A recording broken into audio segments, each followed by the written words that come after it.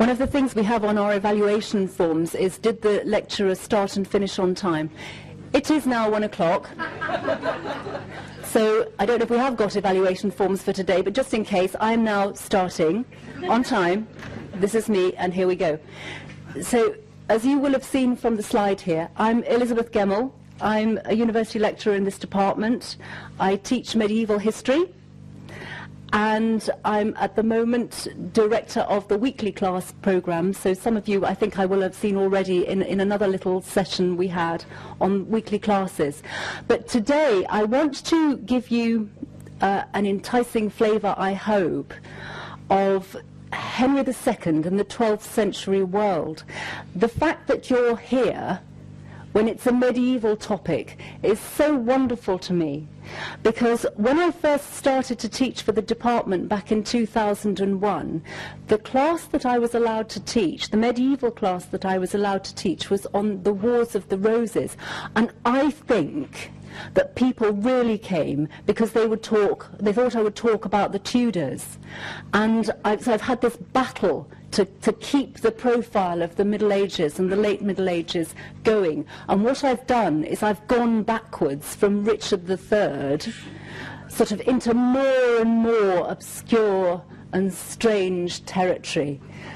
And what I'm going to give a class on next summer is Henry II and the 12th century world, because for some periods of history you can focus on England, but you clearly can't for Henry II. So this is, I wanted to share with you how far I've got with Henry II and why I think he is, every king I study, every king I teach, I think, this is it. This is the really important one. This is the man, or it could be the woman, who's at the heart of things. And you've almost got to believe that an approach to teaching history based on one individual, one period of government, if you like, to believe that really counts and matters. So I now think that the 12th century is at the heart of the Middle Ages, and there's actually a lot to be said for that point of view. It is the time of a series of crusades starting at the beginning of the century. It is a time when monasteries were still believed in as the way in which people could most closely approach God. It was a time when classical texts were being rediscovered, when new forms of architecture were being experimented with, when universities, including our own, first came into being. It was a time when the medieval church was developing its laws, when different states were in turn developing their laws. Towns and trade were growing along with population. So all of these things one can look to through the prism of Henry II's reign. So just to show you that I do know dates and can quote dates, 1154 to 1189.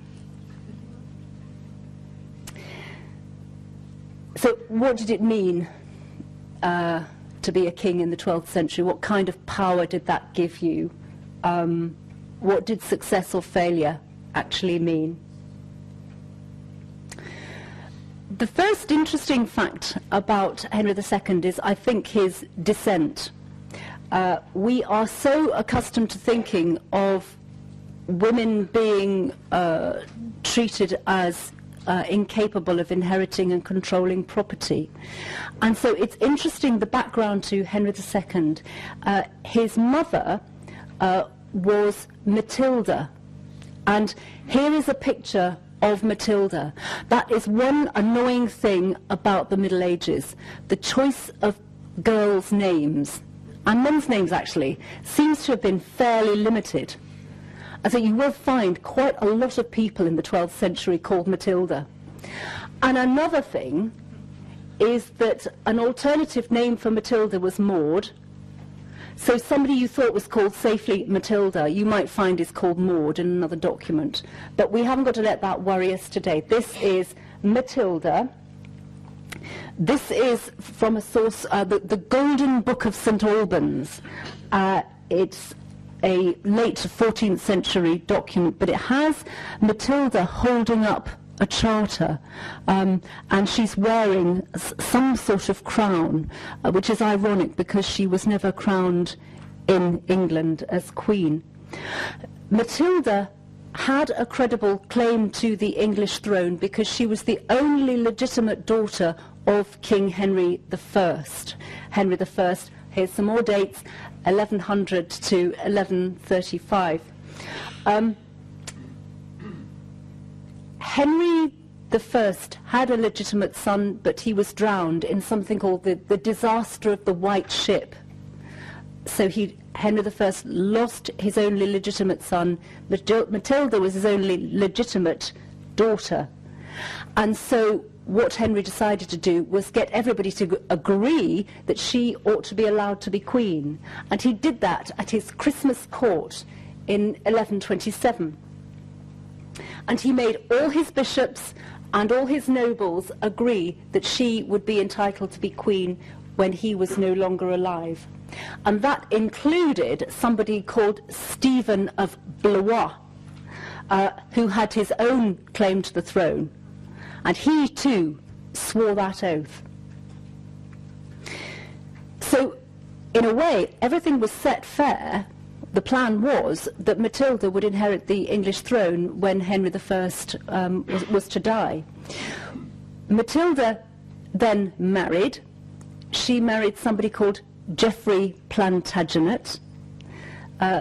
He was the son of the Count of Anjou, adjacent to Normandy, so it was a strategic alliance because at this time, as some of you will know, English kings are also dukes of Normandy, which again is an interesting, the timing of this is interesting in terms of our conception of what it meant to be king of the English. It also meant that you were Duke of Normandy, but very much negotiable and very much subject to the views of the King of France, as something I'll come back to. When that marriage took place, when Matilda married Geoffrey Plantagenet, the bridegroom's father, another Geoffrey, actually gave the county of Anjou to his son, so that Matilda and her husband were in their own right Count and Countess of Anjou. And the idea there, of course, is that now that they have got married, there will be a male heir to the English throne, and that will be the one. The English barons took another oath of loyalty to Matilda in 1131, and she duly produced two sons, Henry, which is going to be our Henry, Henry II, and Geoffrey, a younger son. So it all looks as if it's going to be good and Matilda's going to become Queen of the English. However, in 1135, when Henry I dies, she is not. She isn't Queen of England. Instead, Stephen, who is Count of Blois, and has his own claim to the English throne through the female line, again, recognition of the female line. He is man of the moment. He's much closer to England than Matilda is. He gets there, he's got allies, he gets somebody, the Bishop of Winchester, to crown him, and he's the man of the moment, and he is the man, and he has a counterclaim. So Matilda's, all those oaths came to nothing. One of the books I would like to write when I've written the other ones is the history of the oath in the Middle Ages, because whenever you seem to come across an oath, it's because someone's breaking it. Now, does that mean that an oath doesn't matter, or does it mean that it matters terribly? because when people break an oath, they go to the Pope to get formal absolution from having taken it. Now, you could be cynical about that and say, well, anybody could go to the Pope any time and get an absolution from an oath. But the fact that you needed to go to the highest authority in order to do it suggests to me that it did actually matter. So, despite them having taken this oath to allegiance to Matilda, Stephen is the one who becomes king. Matilda is a feisty woman. I don't think any historian has thought otherwise. And she fights back immediately with the support of her husband. She attacks Normandy, which had become part of Stephen's dominions. She appealed to the Pope herself. Stephen, he got his representative to appeal to the Pope as well, to uphold his claim. And what they came up with was, actually, Matilda's being a woman is not a problem, but what is a problem is that her mother was actually a nun. That's what they said. We don't believe she was, but what is interesting is that the argument put forward was on the basis of Matilda's illegitimacy, not on her gender. Matilda, notwithstanding, comes to England, is recognised by some to be the rightful heir to the throne, to be the rightful queen. Stephen has a biographer, and he tells us that some people were loyal to Matilda as the daughter of King Henry I. But civil war breaks out. Stephen is captured at the Battle of Lincoln in 1141, and it all seems set for Matilda to even enter London and be crowned as queen. The trouble is that there's another Matilda. I did mention that there would be quite a few Matildas involved in this story. Stephen's wife is also called Matilda, and she defends London against the other Matilda. So, Matilda, the mother of Henry II, never gets crowned. There's a nice connection with Oxford. She takes refuge in Oxford Castle at one point, and then it's besieged, and she has to escape down to Wallingford, across the snow. It's a romantic story with Oxford at its heart. But she's never actually crowned, even though she establishes some control over southwest England. What happens in the end is that Matilda, as her son Henry grows up, decides that she's going to wait and let him become recognised as heir, and take the crown in due course by succession from her. And Henry's life in his teens began to change dramatically from the end of the 1140s. He is made a knight by King David of Scotland. He's recognised by the King of France, Louis VII, as Duke of Normandy in 1151. And then Henry's own father died quite suddenly and unexpectedly. So Henry, all of a sudden, in the early 1150s, becomes ruler of all his family's French territories. As Henry's star, as it were, starts to rise, the English nobility start to desert the cause of Stephen and his family, and they won't accept his son Eustace. We could have had a King Eustace, which would have been interesting, but the English magnates decided that Henry was going to be a much better bet. And so the English magnates wouldn't back the claim of Stephen's own son, Eustace. Another massive change in Henry's life was enter Eleanor of Aquitaine. And this is, I suppose, the part that makes the story of Henry II a romantic one. But I think the reason why Eleanor of Aquitaine still commands so much interest among historians is that what happened was so such a political mistake on the part of the French king. So Louis VII and Eleanor of Aquitaine were married. They didn't have sons. They had 2 daughters. Eleanor of Aquitaine is thought to have had an affair while the 2 of them were in the Holy Land with her own uncle, and they tried to get a reconciliation through the Pope, who even sort of made them a honeymoon suite to try to kind of help things along. But in the end, and it was in part because they hadn't produced male heirs, Eleanor and the French king were divorced in 1152. We haven't got the official proceedings of the ecclesiastical court that separated them, but it was done on grounds that they were too closely related to each other, rather than on any of these other reasons. And within a short while, Eleanor of Aquitaine then married Henry, who was to be our Henry II. Quite why it happened is a matter for conjecture.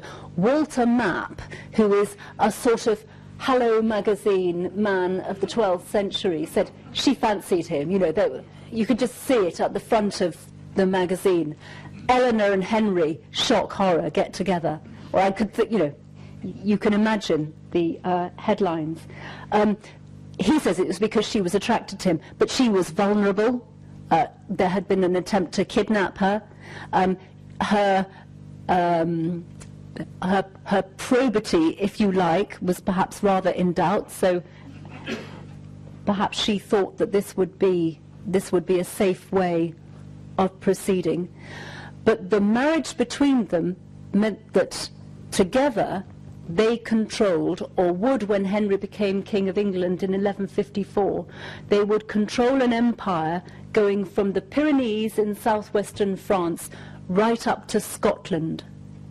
And so the whole of Western Europe would be under the control of those 2. Time for another slide.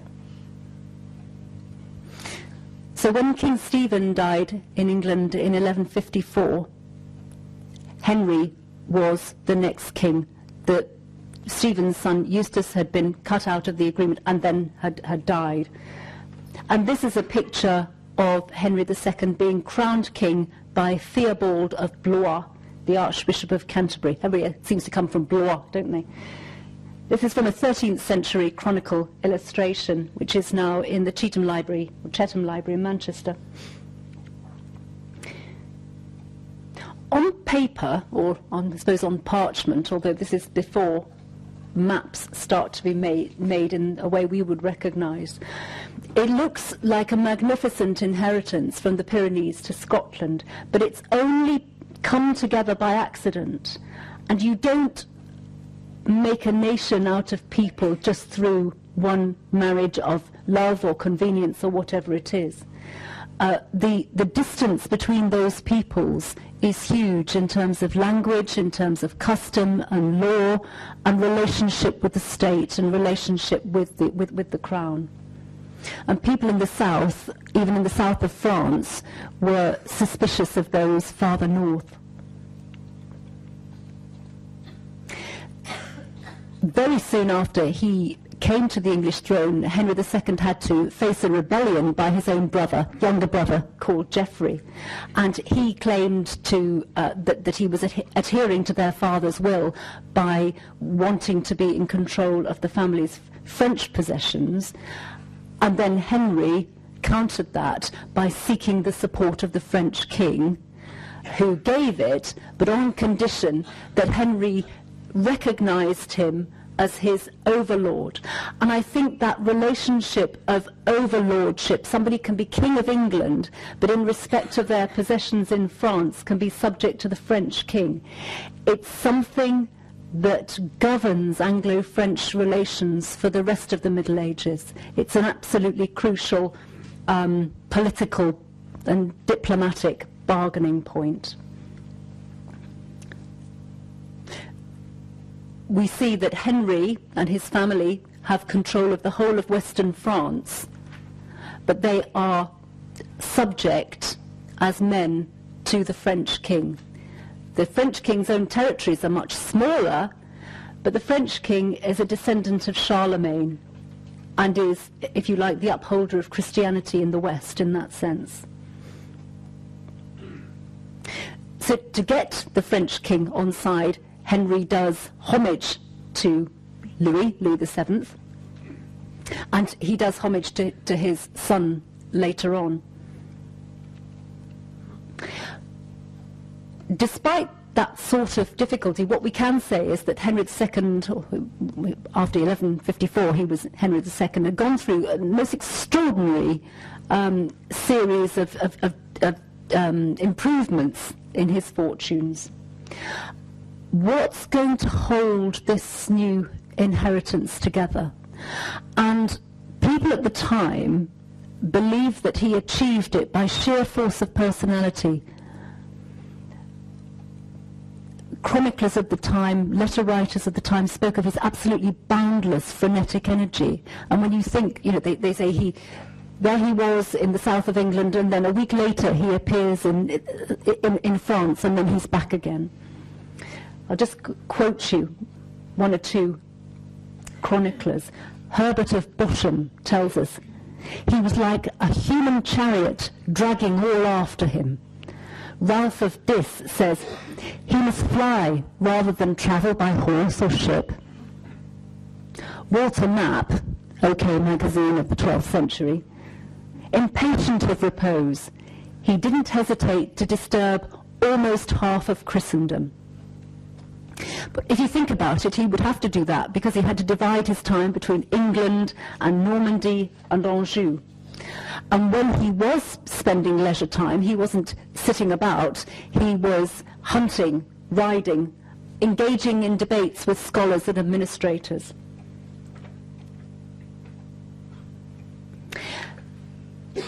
Although he is an energetic man militarily, he is also, I think enlightened is the wrong word, but he is somebody who was very interested in law and administration as well. And like all good leaders, he knows when to delegate and whom to delegate tasks to. And you'll be guessing who I'm going to talk about next.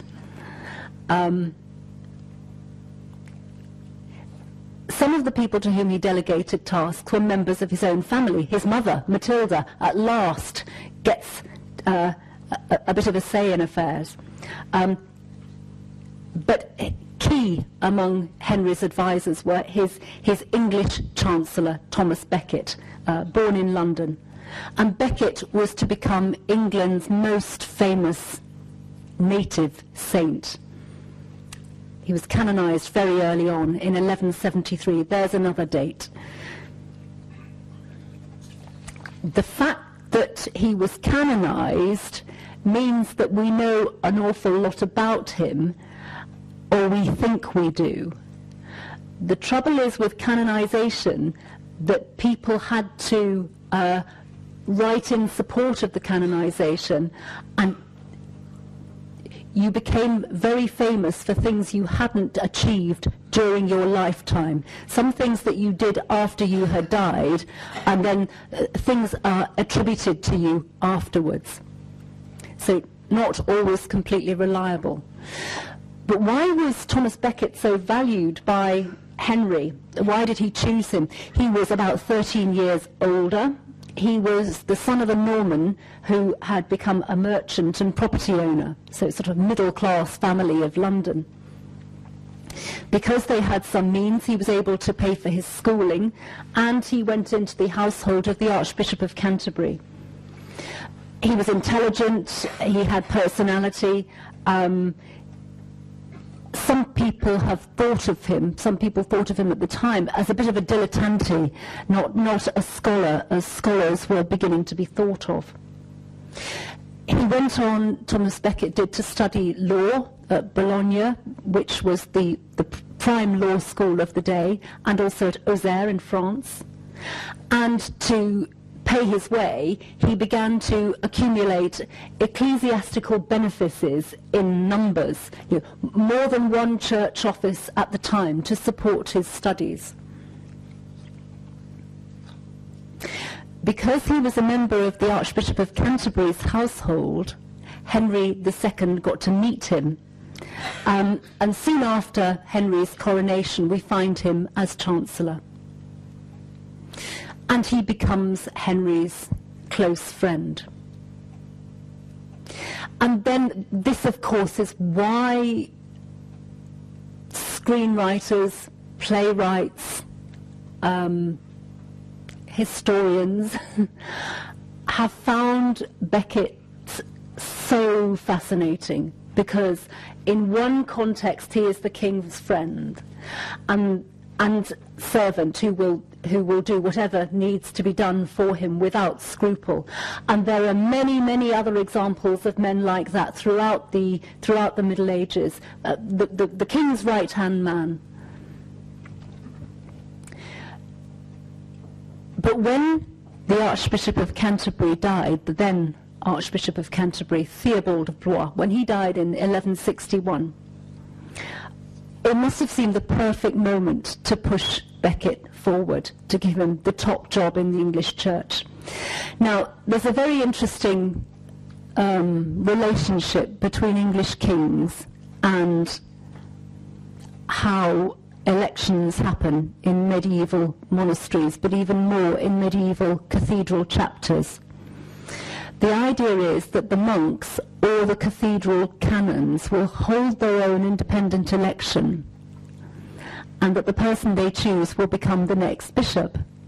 In practice, there isn't a medieval equivalent of an email. Well, perhaps there is a medieval equivalent of an email. It's a messenger on horseback saying, the king is very pleased you're just about to hold a free election, and he would like you to elect so-and-so, if you please. And if you don't, he will hear about it. So it's a free election, but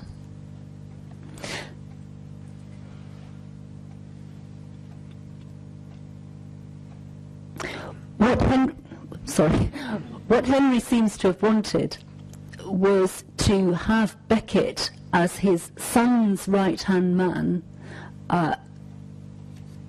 He himself needed to be on the continent, and he expected his son, also confusingly called Henry, to be put in place as a puppet king in England, and then have Becket really in charge. So this is the precise motivation behind wanting to raise his status to be Archbishop of Canterbury.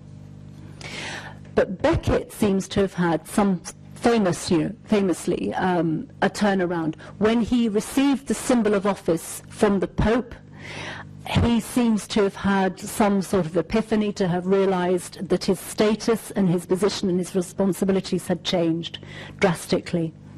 And he gave up his secular offices to devote himself to his new office as Archbishop of Canterbury. He started to build up the estates of the archbishopric. More importantly, he started to try to build up ecclesiastical liberty, to set up the established church as something different from the state, with its own rights and its own ways of doing things.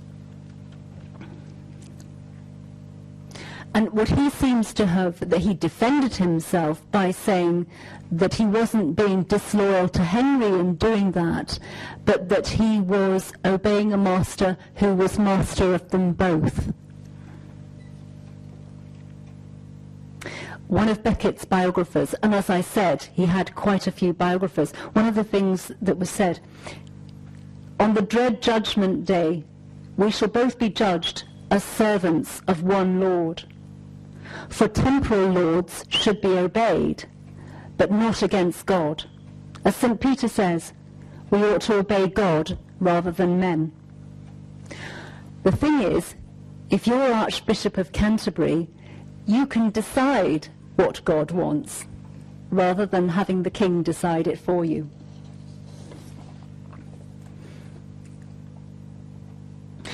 Apart apart from Becket's, what you might call, attitude problems and work ethic, there were specific political issues that they disagreed about. And one of the most famous and also quite confusing one was the issue of who should be responsible for the trial and punishment of clergy. So what Henry II thought was that when a priest had been tried by an ecclesiastical court and found guilty, that he should then be sent back to the King's Court, to the secular court, and given a further punishment.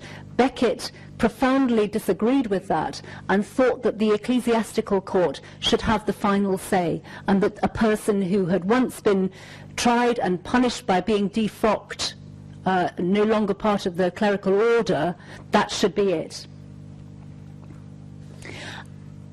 And the trouble with Becket was that he said exactly what he thought. He rejected Henry's proposals for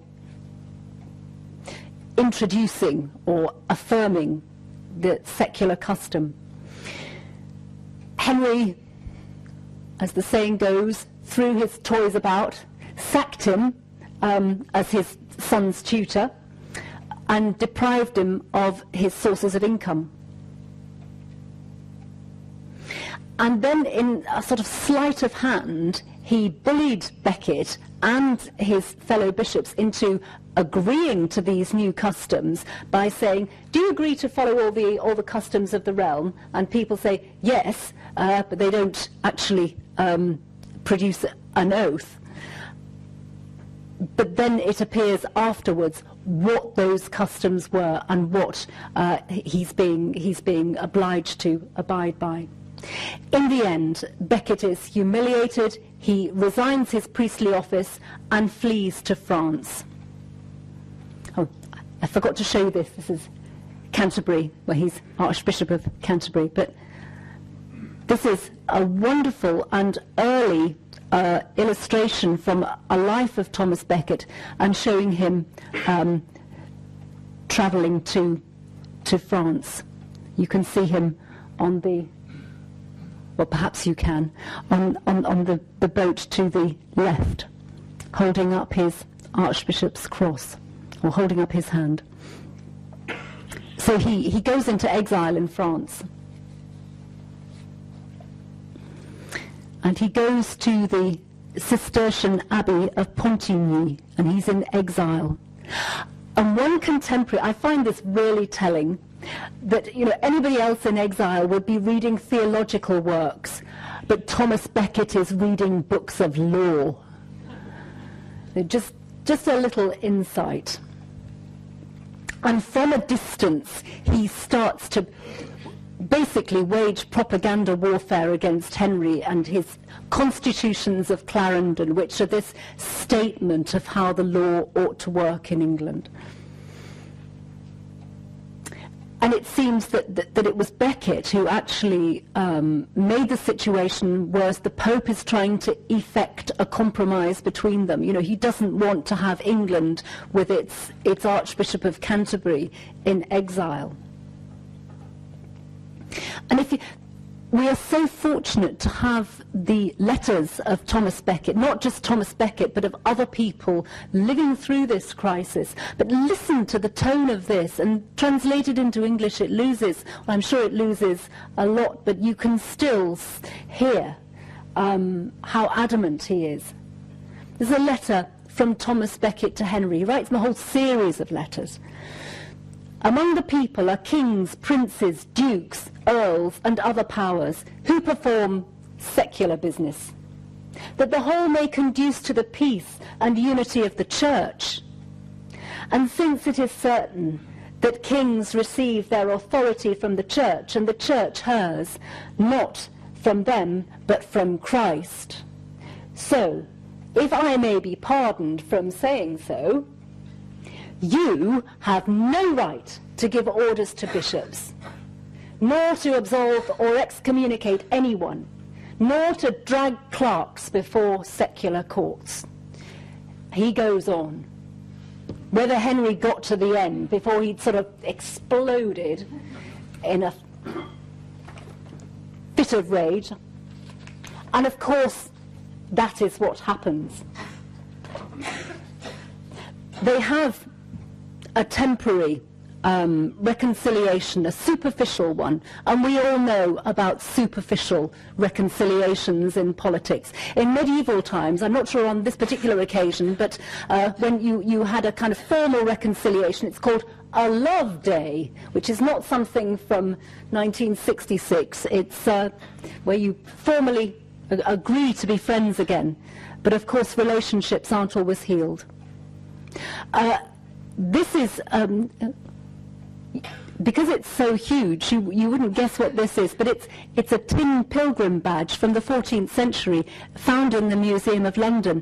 But it's showing another key moment in Becket's life journey. He's gone to France, he's been in exile, and now he comes back. He's temporarily reconciled with Henry, so he returns to his job, his position, his status as Archbishop of Canterbury. However, he hasn't come back to conciliate, he's come back to make trouble.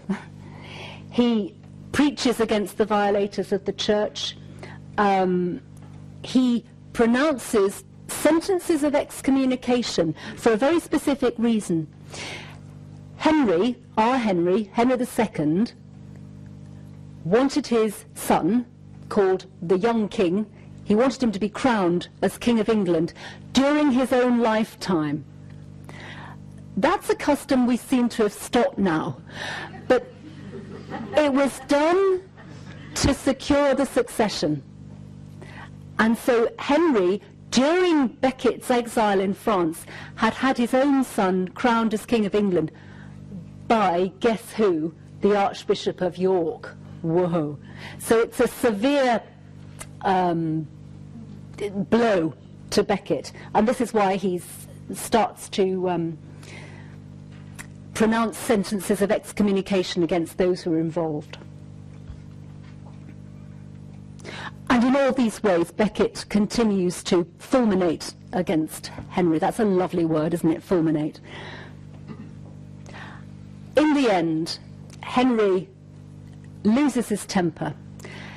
The words that he is supposed to have said seem to have been a later gloss on what he did say. He said, "What miserable drones and traitors have I nurtured and promoted in my household, who let their lord be treated with such shameful contempt by a low-born clerk." So basically what he's saying is, those who surround me, it is your duty to me to prevent him from doing all these things. And 4 knights, young, lusty, aggressive, loyal, stupid, formed a mission and made for Canterbury from France. And the idea seems to have been, in the first instance, not to murder Becket actually, but to try to persuade him to absolve people from the excommunications they'd incurred by being involved in crowning the young king. We have a number of accounts of what happened when they got to Canterbury. Becket was first found in his house at table. They remonstrated with him. Becket's clerks surrounding him thought that it might be prudent to go into the cathedral. So you can see from the, I hope you can see, that the top part of the illustration shows Becket at table and the 4 knights.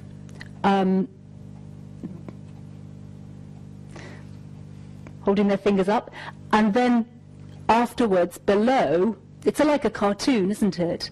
Where they're in the cathedral. And this is one of the most fascinating moments, I think. So Becket's clerks make him go into the cathedral thinking that he'll be safe because it is a place of sanctuary. But the knights follow him, There are plenty of places for Becket within the cathedral to hide, but he doesn't choose to go to those places. He confronts the knights. They all trade insults. One thing leads to another, and they attack him with swords. Becket, throwing himself before them, or willingly going to his death, it would seem, commended his soul to God, the Virgin Mary, Saint Denis, the patron saint of France, and all the patron saints of his own cathedral church of Canterbury.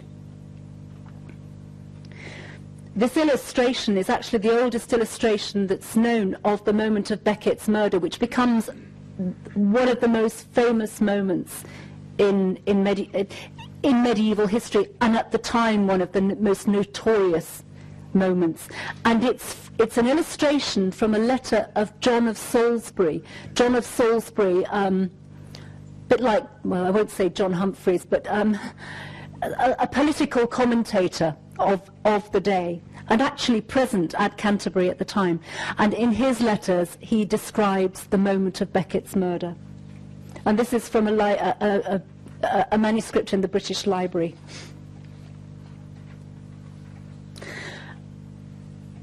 Soon after the murder, the extent of its significance is appreciated. One always thinks of the Middle Ages as being a time when murder was commonplace. It was a frequent occurrence, but you can probably pick out on the fingers of one hand the murders that really, really changed the course of history. Two hands. Two hands. The Archbishop of Sens in France said it was the greatest crime of all history. Henry himself was worse than Judas or Nero. The Pope excommunicated everybody at the scene of all the knights who'd actually been involved.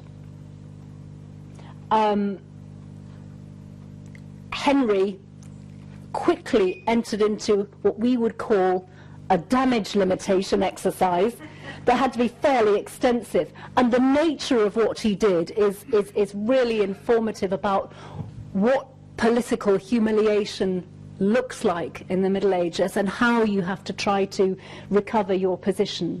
So he agreed on a massive program of political concessions. The constitutions of Clarendon, no, we'll go right back on that. Of course I wouldn't dream of retrying criminal clerks or punishing them twice. Yes, I will go on a crusade, and yes, I will found a new monastery. So political concessions, but also, as it were, a personal program of penances. So any penance that he does is incredibly public. He is whipped before the shrine of Becket in 1174. He goes up all the steps to the shrine of Our Lady in Rocamadour in France. I don't know if you've been there, but it's bad enough walking up on your feet, but on your knees would be a lot worse, I presume. But the Canterbury penance is the most humiliating because that's the actual site of the murder. Becket's canonization happened very, very quickly after his death. For some, it takes ages, but for Becket, it's within 3 years. And Henry, and this is where you can't help but admire him. Henry, as it were, agrees that yes, he ought to be canonized. Yes, it's part of a tragedy we're all caught up with, and that's why Henry goes on pilgrimage to Becket's shrine. He's taking him on as his own saint. It's clever. And in fact, this is the interesting thing that makes you realize that Becket alive really was an an enemy of the state. Dead, he can be used as an asset. One interesting thing is that the moment when Henry was doing his penance in Canterbury is the same day when the war, which I'm just about to talk about briefly, starts to go in his favour. William the Lion, who is King of Scotland, is taken prisoner on Henry's behalf the very same day that Henry is doing penance in Canterbury for the murder of Becket, and he makes political capital out of that.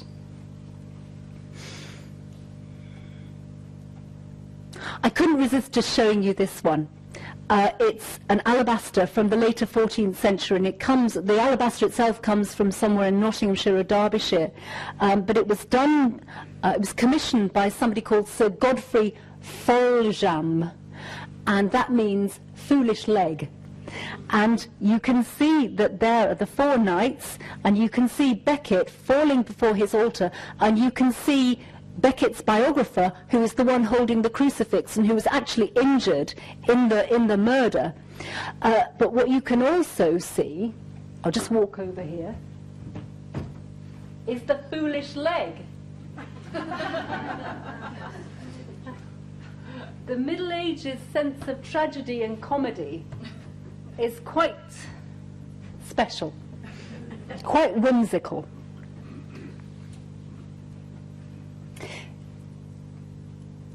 Henry's biographers, and he has several, blame what happened to him in later years as a punishment for the murder of Becket. The most immediate thing was that a civil war broke out in 1173-4. Now, I'm conscious of the time. I'm conscious that not all of you have even had lunch yet, so I will be brief. But the war that broke out 1173-4 was all over Henry's dominions, and all his enemies conspired against him. His wife, his sons. The reason why his sons joined in was that they'd all been given titles but no real political power. Henry was capable of delegating to men of his choosing, but he would not delegate power properly to his sons. And they were all insecure about which particular parts of our father's empire are we going to be allowed to have, if any. Eleanor of Aquitaine, mother of all these sons, supported her sons against Henry. So did William the Lion, because he hoped to gain greater Scottish independence by doing so. It was as a result of his rebellion, and he was captured, and the rebellion was put down, that the relations between Scotland and England were changed such that Scottish kings were quite clearly bound in a relationship of feudal dependent and overlord, so with Henry II being overlord of the Scottish king. So that quarrel, that war, has long-term consequences for Anglo-Scottish relations. Henry puts down the rebellion with this, which is all over his territories, with astonishing speed and energy. Eleanor of Aquitaine, famously imprisoned, house arrest. It's not like being in a dungeon. She's still allowed clothes and allowed out occasionally. I'm sure you will have seen the film, or if you haven't already seen it, it's an interesting take on life in the 12th century, with some inaccuracies. Oh, I should have shown you this before. It's the site of the Becket murder in Canterbury Cathedral.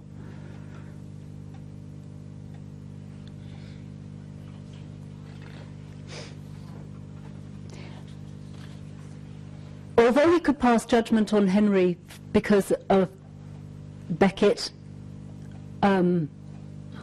because of his inability to hold his family together, there's an awful lot more to his significance as a king. There isn't time to talk in detail about his reforms to the legal system, his increased efficiency in revenue collection, his development of the administration of government.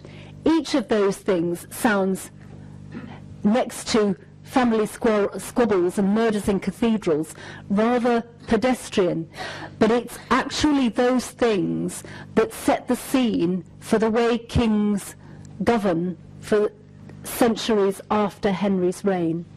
He really does put his stamp on the way government happens.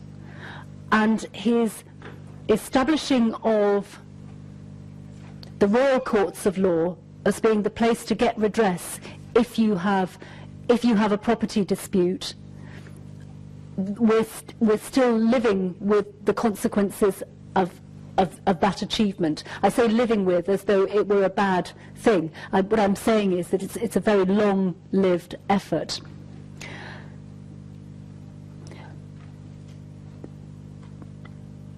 Historians of Henry from the 17th century on have taken different views of him. They've seen him as the most English king. They've seen him as the person who really started to establish the state as being above the church, as being separate from the church.